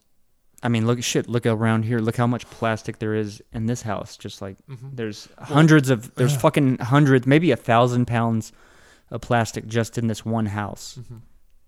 And you're totally right on the transportation sector. No matter how this got here, boat, plane, whatever, like that alcohol right there, just pointing at whatever, or like anything on that shelf is all got transported here with massive amounts of oil.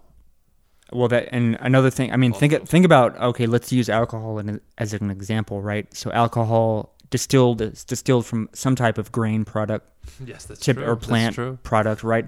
That had to be grown in soil that isn't getting, you know what I mean? That is trying to be, we're trying to maximize. They may have chopped down the Amazon. Well, they are chopping down the Amazon. They chopped down huge parts of the Amazon. I'm sorry I interrupted you, Cooper. Just go.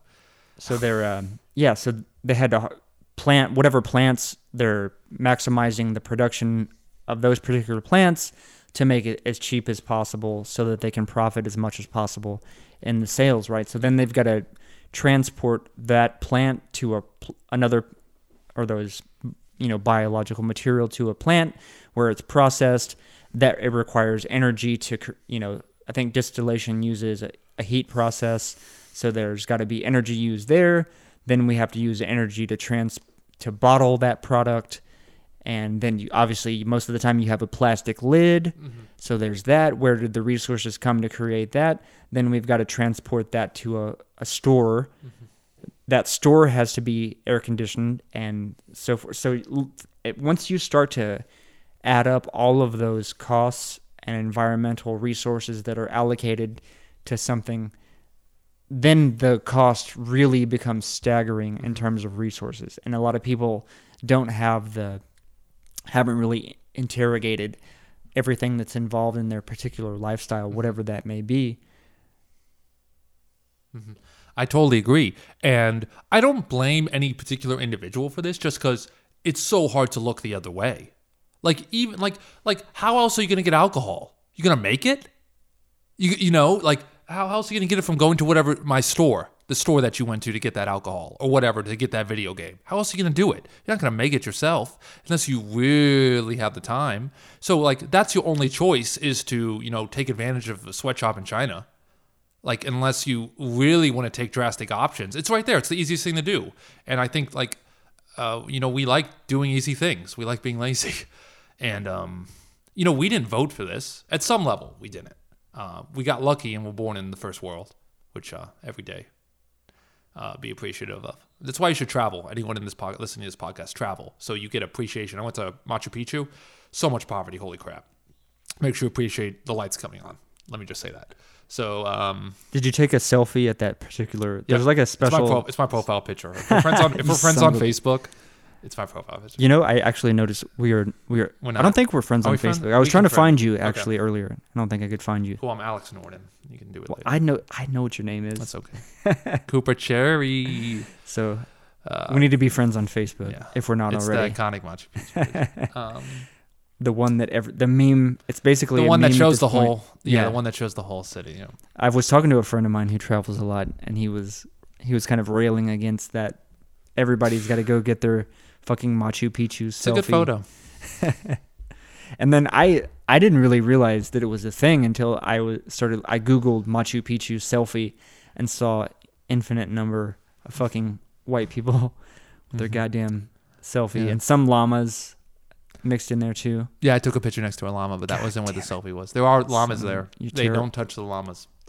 I'm judging you so hard right now. I know. It was fun. Yeah, and I had my iPhone I took a picture with. And your fucking iPhone. When we were in the cities, the poverty there was staggering. There were people there who hadn't eaten for a while. Your iPhone with rare earth minerals. Yep. The suffering of children. Yeah. The Foxconn workers. Yep.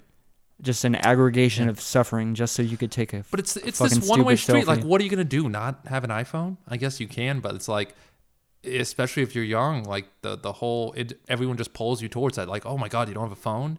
Like, you know, you either do that or get thrown by the wayside in the first world. Yeah, there's an element of, I kind of mentioned this concept earlier of cultural or social capital. And that's what it has. And especially since America is such a, it's all about social status. Social status is so important here.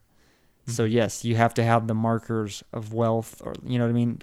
Conspicuous consumption, for example, I think is sort of what you're getting at. No, the marketing tactics are so good on that. Watch an average advertising, and almost always, why are you watching this person? They're cool because they're wearing Vans, or they have the product, or they're Kim Kardashian, or whatever, right? That's what advertising says is, hey, you will be the person you want to be if you get X. You will be a successful hierarchy. You'll reach the top of the hierarchy if you purchase this product. If you ever get me in a moment of personal, I guess, insight, I'd say that the thing that matter most to me is my relationships with other people. And I think almost a lot of society is making us forget that. I think anyone just enjoys having friends. Yeah. We're definitely isolated. I mean, in many respects. I mean, that goes to the whole, and it's so easy now for people to withdraw from the greater culture at large. And that's what one criticism of conservatives in general is that they don't ever realize that a lot of the shit they complain about is because of capitalism. You know what I mean? Like, for example, war on the quote unquote war on the family. Mm-hmm. What more war has been waged on the family than, as far as a cause, than capitalism itself requiring both parents to work to sustain this kind of bullshit lifestyle that we all have to aspire to, 2.5 kids in a house and 2 cars in the garage and all that sort of bullshit that we're fed. That's all BS. That's supposed to make us happy, but no, you're going to wind up on fucking antidepressants and Cialis. Mm-hmm. And Facebook usage, they've done studies. Facebook uses, the more you check Facebook, the more depression increases because you get FOMO, fear of missing out. You get FOMO, dude. You just see what everyone else is doing. Of course you're going to get depressed. Even if you just use Facebook for 5 minutes, you feel that at least a little bit. The more you use it, the more you feel it. You see everyone, because people post, the people who post like where they are on Facebook scares the crap out of me. I'm like, checking in. I'm like, the NSA is already spying on everything you do. Do you really need to just let them know? Anyway. You have to let them know that you were at Machu Picchu. I know, I did. They have my picture. No, my whole thing about that is, dude, the NSA is literally spying on every keystroke you do, so who cares? And, I don't know. Like, if they really cared, they would get you. Anyway. Yeah. But don't post your drug deals on there. I don't worry about it much. I don't try to do anything grossly I understand. Idiotic, but no, but I guess I talking to some of my DSA friends and they wanted to quit Facebook because of the Cambridge Analytica scandal. And I do tech, and then you could have been like, "Yo, have you heard about Palantir, dog?" Yeah. What I explained to them is that why is Facebook free? It's because their entire product is selling your data. Okay, they have been doing this the whole time. Cambridge Analytica is just the one instance, and I guarantee you there are a myriad. They got caught. Right. It's their whole business model, motherfuckers. You are the product. Yeah, you are the product. And if you're going to quit Facebook, let me tell you this. They already have everything. They already have everything they essentially need. Like, they don't know what you're going to do next month, but they know everything you buy, blah, blah, blah, blah, blah. It's over. They've won. Deal with it. They've completely won. And quitting doesn't do anything. Anyway. That's my little takeaway for anyone. But if you want Facebook's stock price to go down, quit Facebook. That's the one thing it would actually do. It would, if you got enough people to quit, it would make their stock price go down. But in terms of you being more secure, it's a laugh. Yeah. I mean, at this point, I don't even give a fuck enough to quit it. I don't check it all that regularly. Mm-hmm. I try to avoid that. But I mean, I'm really on Twitter. Shouldn't. I mean, I'm not to underscore the fact that I'm a super online type of dude. Mm-hmm. You know what I mean? How do you not be a millennial? Exactly. Not be online all the time. I mean, you're forced to. I mean, I love it. I love the fucking internet. I have YouTube Red. YouTube Red's one of the best subscriptions. No ads on YouTube. Fucking great. That's one of my, and Spotify. I subscribe to both of those. So I'm on the thing all the time. People who get on the internet all this time don't even understand how it works. And they should. Like, understand, when you click yes to those user agreements, you're not signing your soul, but you're signing your data over. And they can do a lot with this data. I mean, I think even in many ways, I think Google is probably worse than Facebook from that standpoint, because they're, with Gmail, they read your fucking emails. That's true. They know what websites you go to. They know your search history. That extends way beyond what. And that's why I use Ecosia. Use Ecosia or DuckDuckGo. They do not share your information, supposedly. I mean, think about that. That's way. That's. I mean, you share quite a bit on Facebook, but not, I don't think, the same level. There's a lot more shit that, what I mean? Because your Facebook is more like your public appearance. The shit that you search on Google says a lot more about what you're really doing. That's true. What I mean? That's true. I agree. And they do have your email. I didn't think about that.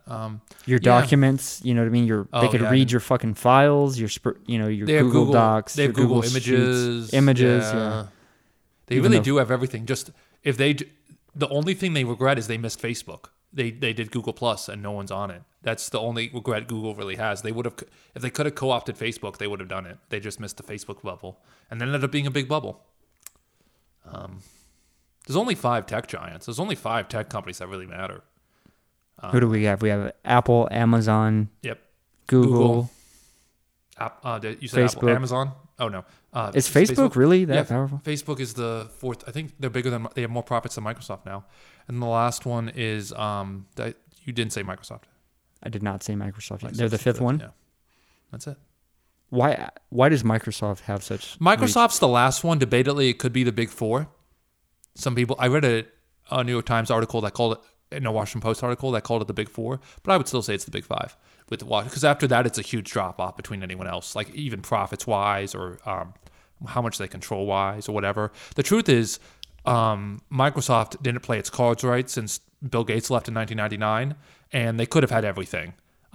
He missed the internet, he missed mobile, Ballmer. They just missed all these bubbles, but they still were so in the head. They're still in bad position, but Apple just passed them up. Steve Jobs came back and just whipped them into shape. Because I don't really why I haven't looked into it, but they just missed all those bubbles I just mentioned. They missed the Zune, they missed the personal music revolution, which wasn't as big, which wouldn't have been as bad if they hadn't missed the smartphone revolution, which was the biggest thing to miss. And which Apple definitely took advantage. Which spearheaded, and Google at least made some profit off it. Google, I mean, they have Android is like Android's really good. I don't know, so like. You don't have to be the leader in every revolution, but they've been last in the three big ones in the 21st century. So internet, I would say, and I mean like the browsers. Yeah, like because what it was, MSN. Yeah. It was MSNBC. They have what, Bing, I guess. Bing. Oh yeah, I guess you include search engine, but that's just Google. I'm talking overall. Like I'm trying something they all tried to compete in, but I'm sure search engine they sucked on. Music revolution, because Sony even had the Walkman and stuff, right? So Sony had a good thing. The Zune didn't. Sony was pre-digital predominantly. Okay, yeah. Sony really fell off the fucking map in terms of like back in the 90s, and they owned, they were. Well, that's what Microsoft's going through right now. I don't know. I feel like Microsoft is somewhat resurgent because of, I guess they get some shine because of Bing, but they're in gaming with the Xbox.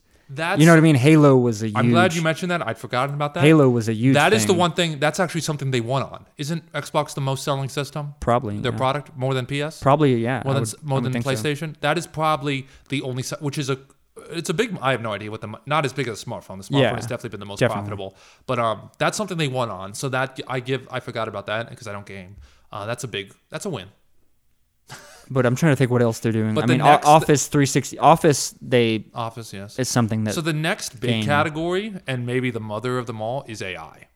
Is artificial intelligence. And how they use it. So Facebook and Google already use it. It's built into their products to predict what you're going to do next. Amazon does it too. When I entered at Amazon, and they could predict with a 92% accuracy what you're going to buy next. And it's probably gone up since then. Well, yeah, but I mean, if I could watch your fucking... search history, I could probably predict what... But still, they're writing a program that can do that. But just imagine when it goes into what kind of healthcare service I don't know. Yeah, but imagine... You see where it's going, when right? you can scale that shit and you can run complex algorithms in the split second. And the reason AI is so deal, because it's like, people talk about the smart car. Well, what about it when every fucking product is smart? That's what the real end game is. The real end game is... I'm Elon Musk and I own all these robots and you have to pay these robots if you want any task done, and a human can't even come close to these tasks, and I have all the money because all the money goes to my robots. That's the end game that I see. It's funny that you mentioned Musk because he got into a Twitter beef with... are you familiar with the Existential Comics? No. I didn't know he got into beefs. Oh, yeah. He got into a beef and was he got called out by the Existential Comics Twitter account, which I would absolutely recommend checking. You should follow Existential Comics. They're quite good. But they called out Musk as being like kind of a parody of this Randian idea that you brought up, Atlas Shrugged earlier. It was kind of a joke on that. I've never seen him like Peter Thiel literally will quote Ayn Rand when talking publicly. Like, it's so scary. But he's definitely an Ayn Rander. One of the most toxic ideologies that a woman ever loved on this earth was Ayn Rand. Jesus Christ. You know, Paul Ryan requires his whole staff to read Ayn Rand. I literally God. watched him talk, and he mentioned that in a speech, and I was like, oh my God, he's incredibly psycho. And I've never read Atlas Shrugged. Apparently, it's got a lot of good reviews. It's one of the most sold books of all time, which again is very scary. Have you read any Foundhead? Rand No, before? the two ones are, she's read many, but it's Foundhead and Atlas Yeah, Shrugged. those are big the ones, right? two big ones that always get talked about. I just read 1984, one of the best books I ever read. Very short. I will say that I did quite enjoy Ayn Rand's Anthem. Is that what's called? Is that another book? It's kind of along the lines of a 1984 Brave New World kind of dystopian future. It's pretty short. It's I gotta just read Brave barely New over World. 100. You absolutely do. Huxley? That's way old. Because that's like 1930s, right? Cause, yeah, I think 34 maybe. What's his? Because he wrote 1984 was written in 1949. Right. So, and it's about communist Russia, even though it resembles our state more today, I would say, than communist Russia did back then. Just because the technology we literally have the technology he talks about in that book, like the screens and the Amazon Echoes and the Alexas. Like we literally have what's it called? The thing that shows the leader and the screen that plays in every room they go into that has like a message every night. That's the technology we literally have in most of our homes. It's pretty funny anyway. George Orwell, I haven't read, I want to read I can't believe, I read Boring books in school. My parents read that like in that was their 7th grade reading list. 1984, I was like, this is one of the most revolutionary books ever. I read Catcher in the Rye. I was so bored by that. I thought 1984 was 1984 has a love story. It's got action, in my opinion, and it's got an insane ending. In the end, he loved Big Brother. Yeah. But yeah, you got to read, like you said, Brave New World. I've had this idea to actually adapt it to a screenplay. Is it not a movie? Have they not made it a movie? Kind of, in I a way. haven't- So I there's haven't seen the. Sorry. there's a movie called from the early 90s called Demolition Man that makes some passing kind of references to it, but it's not quite an adaptation, but it makes definitely, there's a lot of inspiration involved, but it's not a direct adaptation. I'm screaming for a 1984 remake. I haven't watched the one, but in 1984 they made the movie 1984. Yeah, I think John Hurt. Yeah, I haven't. I watched the ad on YouTube, but I haven't seen it. But It didn't get the best reviews, if I remember correctly. I looked it up on IMDb, and it was nothing to squall home about. And I was like, Yeah. well, though, damn it, the book was so good. And the book is short, and the thing about short books is you could actually include, like reading that book, you could easily include every element of the story, every scene in a 90-minute movie. Easily, in my opinion. There's really not that many scenes. Unlike Harry Potter, where they just skip like 70% of it, which is okay. I'm just a big Harry Potter fan.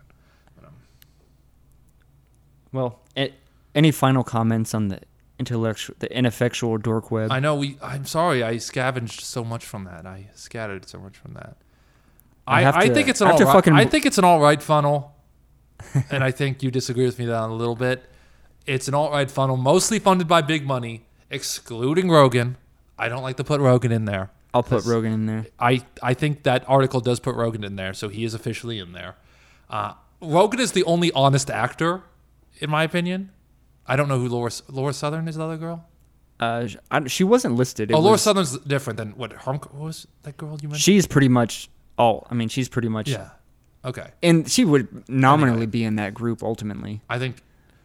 You remember, actually, speaking of, Sam Harris was making a big stink about how she got kicked off of Patreon or some shit too, which just goes to show how much of a fucking hack he is. Racist or something? She's got some pretty repugnant views. She's pretty reactionary. Okay. As long as you're... Most of them, except... We did mention Ben Shapiro in Israel, which is abhorrent that what they do to the Palestinians, who I don't see things getting much better for them anytime soon. He's got a tweet saying that it's pretty juvenile about Palestinians liking to live in filth and blow up things. So Gaza is considered the worst place. It's an open-air prison. It's considered one of the worst places to live on Earth. 95% of the water is not drinkable, supposedly. Yeah, that's a situation that obviously doesn't get, you know what I mean? Mm-hmm. No one really is on that. Only the left ever mentions any sort of critique of It's very brutal. of Israel and Gaza and anything like that. APAC, have you heard of APAC? Oh, APAC's absolutely. a really good. Sheldon Adelson. Oh my God, APAC's a really good lobby. They do a really effing good job of never getting mentioned in the news. They do a really good job. But yeah, that's definitely one area. And That, Chuck Schumer is fucking Chuck Schumer. Chuck Schumer is an APAC doll. But that guy fucking sucks. Period. When are we voting him out? He's not up for re-election. Man, the Democrats are just out and Dude, all. Nancy Pelosi makes me want to throw up. The mainstream Democrats are so trash. The thing is, what they do, and it didn't even work last time. That's why Trump's president, is they just say, "Oh, we're not as bad as the Republicans." Yeah, exactly, right? exactly. They stand for nothing. Of course, if you made me held a gun to my face and said Chuck Schumer or Paul Ryan, Of course, I'm gonna go with course, Ryan yeah, Chuck. of course, you're gonna versus Ayn Rand, essentially with Paul Ryan. That's what Hillary did, and she couldn't even do it, and she came close, by the way.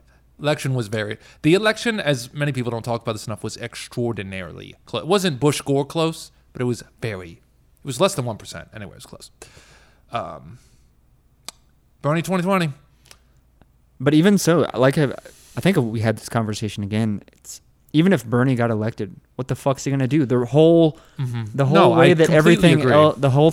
whole way that everything else is apportioned in terms of local government, and even if Bernie wins the presidency, we're gonna have a Republican House. We're gonna have a Republican Senate. They're gonna block every single fucking thing he tries to do, just like Obama. Just for Bernie. Think of one thing you'd like Bernie to do. Anyone listening to this, or just you, Cooper. Think of one thing you'd like Bernie to do. Medicare for all, Citizens United. That's the thing, is overturned. he can't. Just think of one thing. For him to do one thing you would want to do, monumental Herculean FDR task of epic proportions. And then everyone would whip him, right? And I completely agree. He's going to get money out of politics with money in politics? Good luck with that, you know? Yeah, the whole system is not gonna. We would have to have a real sea change of representation. That's like in the House and Senate not to just make it work. voting out every Republican, voting out Chuck Schumer, voting out Joe Manchin, exactly. Yeah. voting out Nancy Pelosi, Exactly. voting out 10 people I can't even freaking know because I don't pay attention to the Democrats that much. Cause Whatever 6 fucks just voted to. basically everyone who's not Warren or Bernie, unless you gave me the resume, I'd be okay with voting out. Yeah, because there were with Gina Haspel, she just got confirmed because of six Democratic votes. Don't talk to me about Pruitt. When's Pruitt getting fired? Anyway, I agree, dude. The thing is, I don't care much about the appointees because, like, okay, Haspel doesn't get appointed. Who's he going to appoint? You know, Dick Cheney next? Yeah, some like it's other not fucking- like he's gonna be like, oh, I guess I'll pick someone nicer now. True. Anyway, but it's so sad that alone on the what's it 6? Tell the story. Sorry. Yeah, it was 6 Democrats voted to whatever, so that she got confirmed. But then that story came out about how they were putting food tubes up some of the prisoners' asses and weird shit like that. If you read any of the torture stories, it's beyond like they waterboarded a guy 160 times and then he admitted to something. It's like, dude, give me any human being on this earth and let's see, I'll get you to admit you did 9/11 if I waterboard you 160 times. Because they're not going to stop. They're just like, oh, we'll do it enough. They don't care. Anyway, sorry. Torture doesn't work. That's all I'm trying to say. You admit anything. Yeah. The desire to confess becomes overwhelming.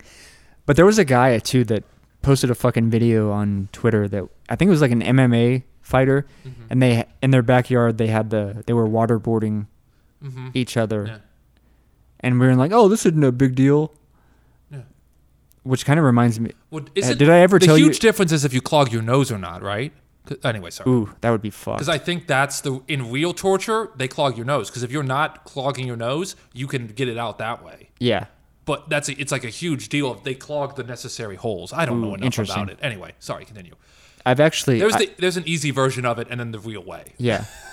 I unintentionally waterboarded myself as a kid. So what I did was, unknowing, I was just a fucking kid. I don't know what I was even, I don't know. I was hot or something.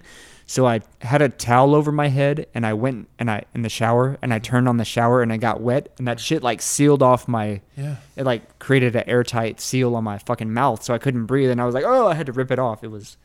That shit was crazy. I did not expect that at all. So I can say that I have been waterboarded. There you go, man. I waterboarded myself. Ex vets, so they get tortured for training. Some of them, if you're in like the high berets or like SEALs or like in some high position, at least the high training teams, and a lot of ex vets are like, dude, no, I'm not for this. This is terrible. And my thing is, once you allow torture at that level, why can't cops torture? Like it's just this never-ending trail where it's like, hey, if you're pulled over by a cop, does he have the legality to torture you? We torture Pakistani national, or whatever we have those laws for.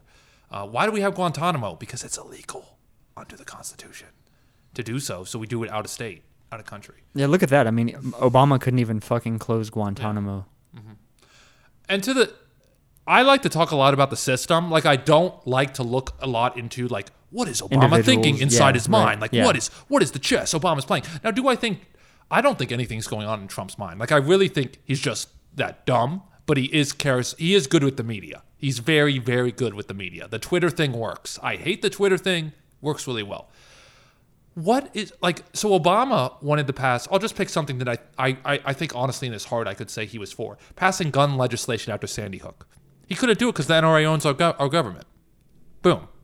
Now, in this case, Donald Trump doesn't even want to do it because I think the NRA gave him $20 million during his campaign. Well, it doesn't matter, but you get what I mean. He's for the NRA, right?